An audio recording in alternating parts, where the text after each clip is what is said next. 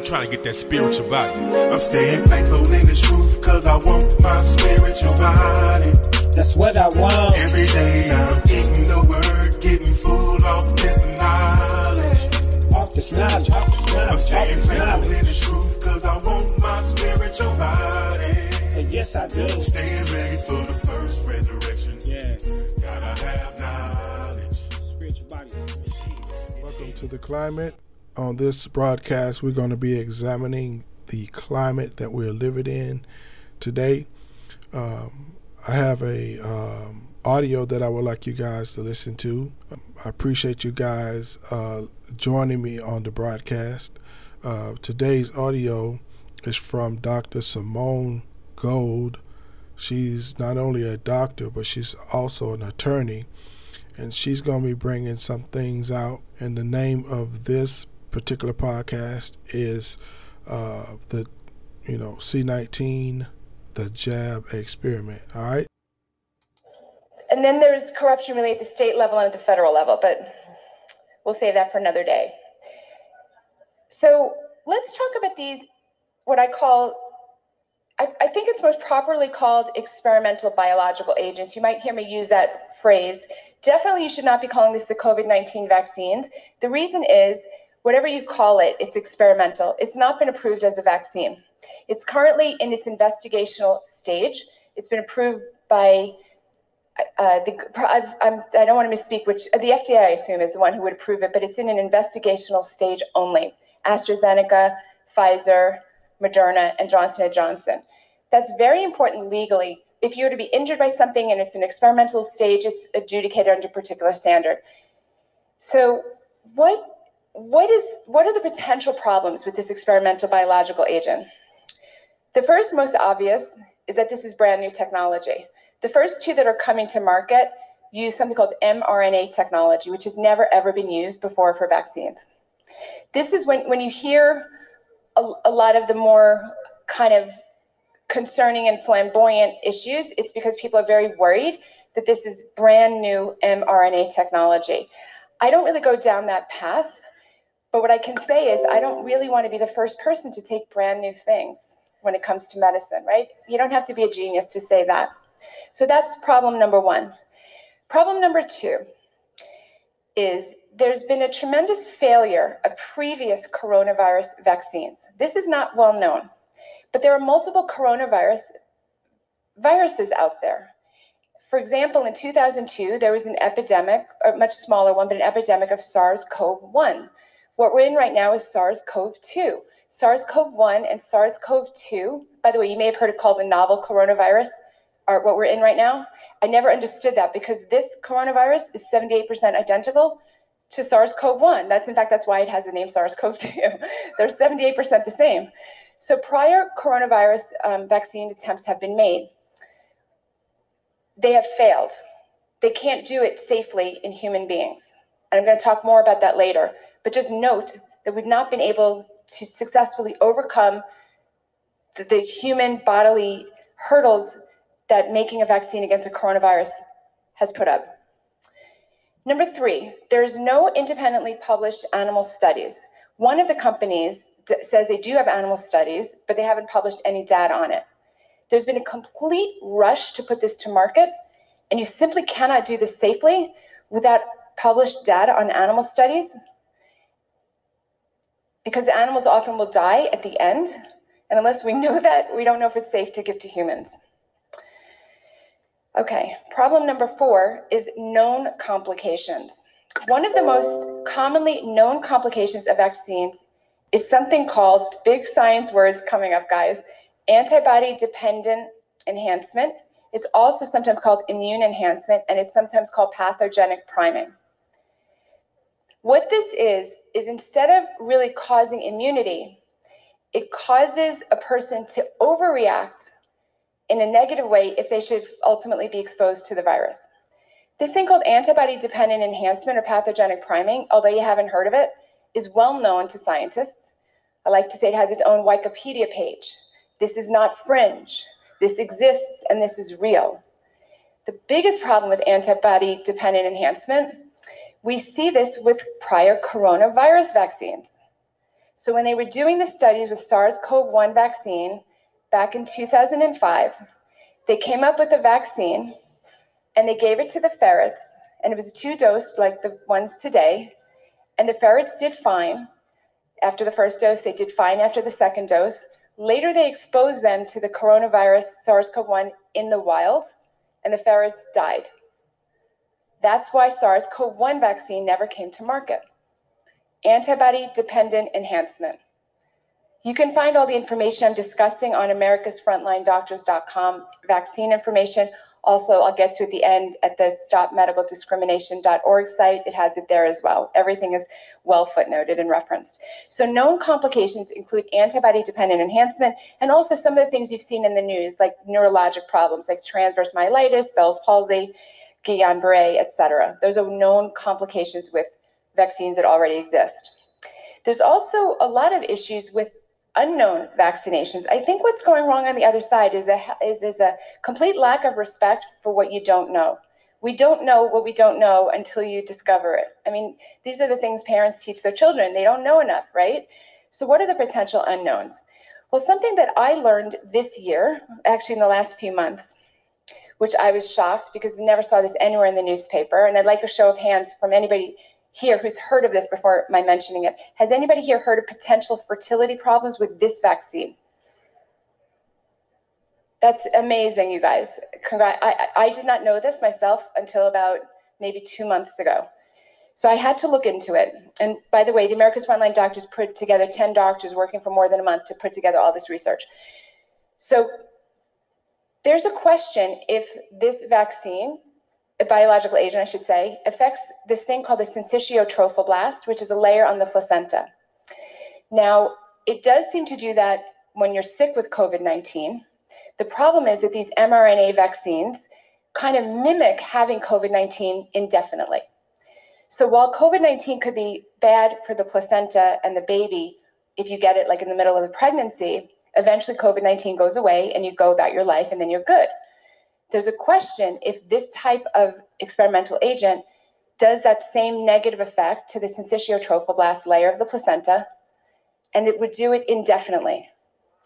This is not a conspiracy. As a scientist, I'm telling you, we don't know. We don't know. Scientists better than me, right? There's the 2 guys in Europe that were ex-Pfizer executives that complained about this and filed a petition with the European equivalent of the FDA, saying you've got to not approve this as an emergency experimental vaccine because we haven't answered the question on the antibody-dependent enhancement and we haven't answered the question on the placenta. It hasn't been answered, that it's dangerous to release this. And you have to put that together with what is the risk of even having this problem. Certainly in younger women, right? Women under 50, the survival, we said, per the CDC, is 99.98%. For that reason, America's Frontline Doctors feels very strongly that you cannot even offer this to women of childbearing age. So, and we'll get to our official recommendations at the end. But we put that information under the category of what we don't know. We simply don't know. We don't know what the effect is permanently on the placenta. Another fact that is very concerning is that pharmaceuticals who manufacture these experimental biological agents are immune from all liability. So this group probably knows that, but I'm not saying that they have a negative motive. I think mostly they have a profit motive. I'm not saying they're trying to hurt people or kill people. What I am saying is that if you know that you could be sued and pay out millions of dollars every single time something goes wrong, you're really, really careful, okay? You're a little less careful if you know you're going to be shielded from that liability, and they're completely shielded. So when people ask me, am I going to take the vaccine? Would I recommend my children take the vaccine? I said it's really irrational to take a brand new, untested, untried technology from a company that's completely shielded from immunity. When on the other hand, I've got a drug that's 65 years old, has been given billions of times, completely safe for all age groups, right?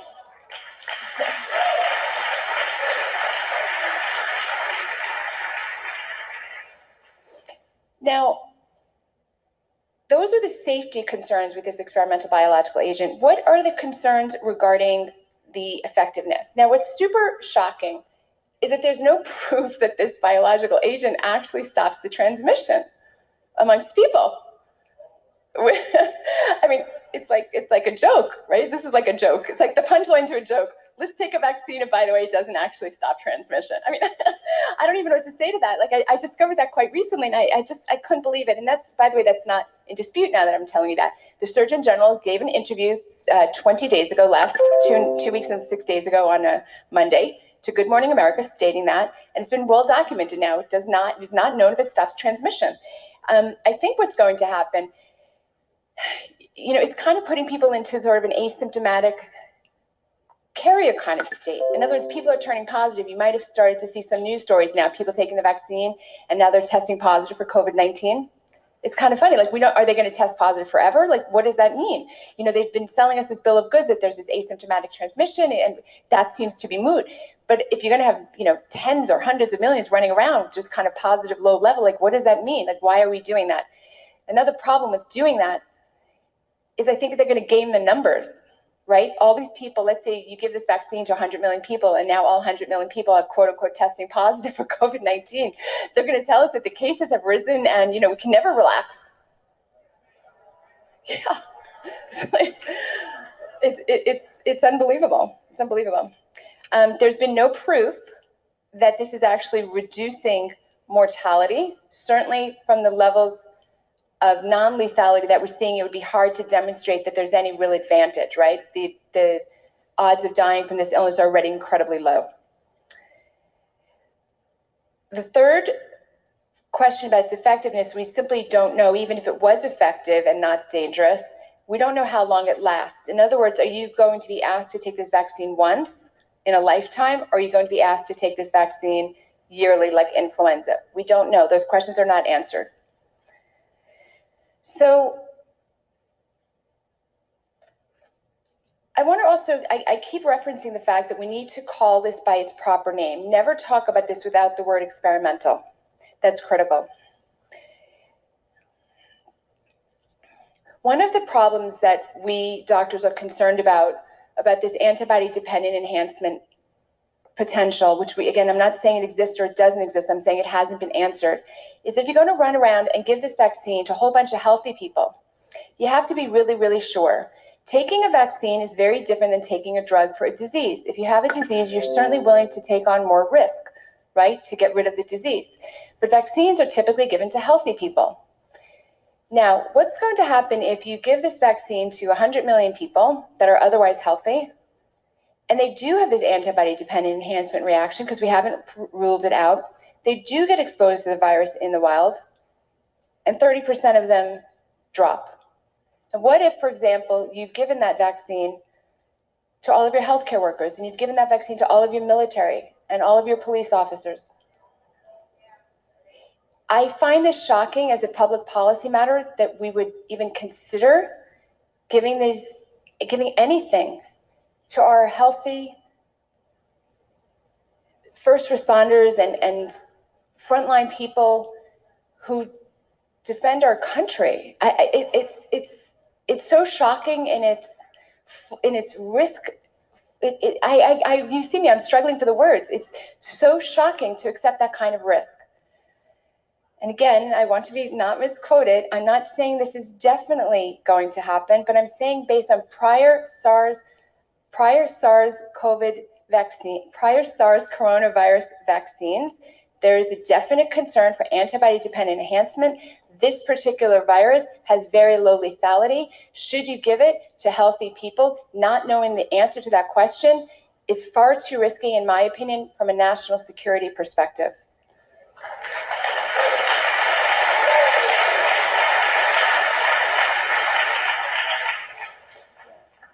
The more you dig into this stuff, the more upsetting it gets. So I gave this talk only once before, about 2 weeks ago, and I approached the Black community. I'd like to just talk straight and openly. I was well aware as a physician that... Now, right here, when she starts to talk about the Black community, you might really want to put your listening ears on at this particular part. I just wanted to step in and say that. And one more thing before I get back to the audio, they're using celebrities, and I'll just mention a few. They're mentioning like Steve Harvey and Gladys Knight and amongst other celebrities they're using to push taking this jab, a lot of people say, this vaccine. So you got to really be careful and really weigh your options when taking something that's unknown. Okay? All right. Now let's get back to the audio. African Americans and other Black and brown minority persons had a natural antipathy towards vaccines. And I wanted to give them the science behind it. So I ended up digging deeply into that issue. So let me share some things that I knew some of these things, but I did not know most of these things prior to this year. Many of you in the room, I'm sure, have heard of the Tuskegee experiments. We all know that, okay? But there's a lot more than that. I was curious as to why the antipathy was so strong. So let me give you some examples of where vaccines have gone wrong for Black and brown people. So with the rubella vaccine, race and ethnicity were shown to affect the antibody responses like at a higher level than compared to Europeans. With the measles virus, I think many people in this room, they also had that same experience. With pertussis, was also the same. With the Inuit, they also had the same problem with the measles. Haemophilus influenza also had the same difference in their response. And the hepatitis vaccine also had a similar different response amongst races. Specifically, white boys were 64% less likely to have autism diagnosis relative to non-white boys when they gave the hepatitis vaccine to babies. Now, literally as a physician, I did not know this, right? Here we have examples well documented in the scientific literature of 6 different vaccines that were affecting people differently based on their races. Now, why is this important? Because when you read the language that the government is putting out about how to prioritize the vaccine, the experimental biological agent, they are making an overt and covert attempt to push this heavily on Blacks and Browns. I'm going to give you some specific language because it is just shocking. Just bear with me one moment.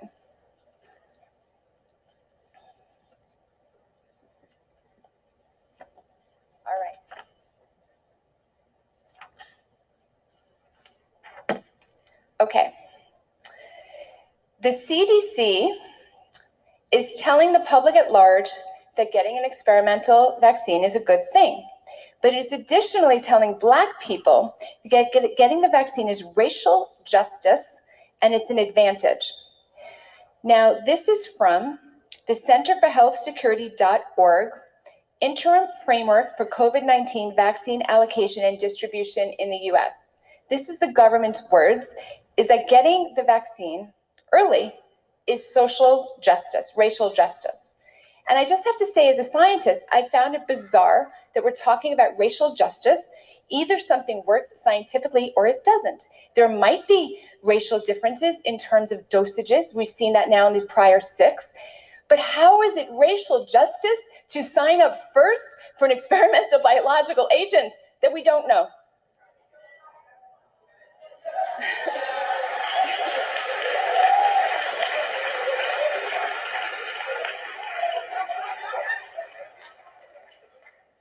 You know, I believe it's the same document. Yes, in the exact same document, they say the ultimate safety of an approved vaccine is not knowable until it has been administered to millions of people. It is possible that certain adverse effects may occur more frequently in certain population subgroups, which may not be apparent until millions are vaccinated. Pharmacovigilance track and trace systems will provide critical information that will inform adjustments to the allocation. That literally is in the same document as let's give it to Black folks first. You can't even make this stuff up. So they also said that, it was our words, the most disenfranchised members of society are to be vaccinated first. Their words, quote, racial and ethnic minorities, tribal, incarcerated, rural, disabilities, underinsured people. I just wanted to interrupt again real quick to interject and say that what she just said about giving it to Black people first, you got to understand the Bill and Melinda Gates Foundation is funding this particular agenda. Okay? So I just wanted to throw that in real quick. While that was on my mind, I wanted to get that out there. Let me get back to the audio real quick. You got just about 2 more minutes left. People who work in school settings and nurses, and we must prioritize Blacks and Latinos to reflect fairness and justice. Now, I just find this so incredibly offensive. We know exactly who falls from COVID-19. It's nursing home patients. It's people with 2.6 comorbidities per person is average. People over 75 are living in nursing homes. This is who should get the vaccine first if you believe the vaccine is safe and effective. That's it. And I feel very offended on this because, the people who they're going to target first, honestly, are my friends, which are all the Black nurses that I work with in the ERs, because I've spent my whole career in the inner city. And so they're all being told, you got to line up, you got to take this. And I'm thinking to myself, well, you're about 45 years old, 50 years old, you're in good health, you're working every day. Why should you be prioritized? There's no actual increased risk to the healthcare worker. The risk, we know who it is. It's the 80-year-old woman who's living in a nursing home or man who's living in a nursing home, who's got bad heart, bad lungs, diabetes, especially obesity is a big deal. Those people are at high risk, okay? It's not your 45-year-old nurse. It's not your 35-year-old cop, okay? And any other discussion I find very disingenuous. Now, in case you didn't, believe that, you went further into these documents and you find the language that they talk about targeting the Black community by understanding their quote unquote vaccine hesitancy based on these prior issues with prior vaccines and Tuskegee, but they have actual policies. They say this is from hhs.gov, strategy for distributing COVID-19 vaccine. They say we have to focus on targeting key populations and communities to ensure maximum vaccine acceptance. And they talk about, and they quote the Bill and Melinda Gates Foundation about how to manipulate the media and silence opposition to it. And then they put very, famous, handsome, celebrities saying that they're going to take the vaccine, Obama being one of them. And it's very clear. It's just very, very clear what's going on. And then there's corruption really at the state level and at the federal level. So, ladies and gentlemen, you just heard the doctor, Dr. Simone Gold, and I stated at the beginning, she's an attorney. You heard what she had to say about C-19.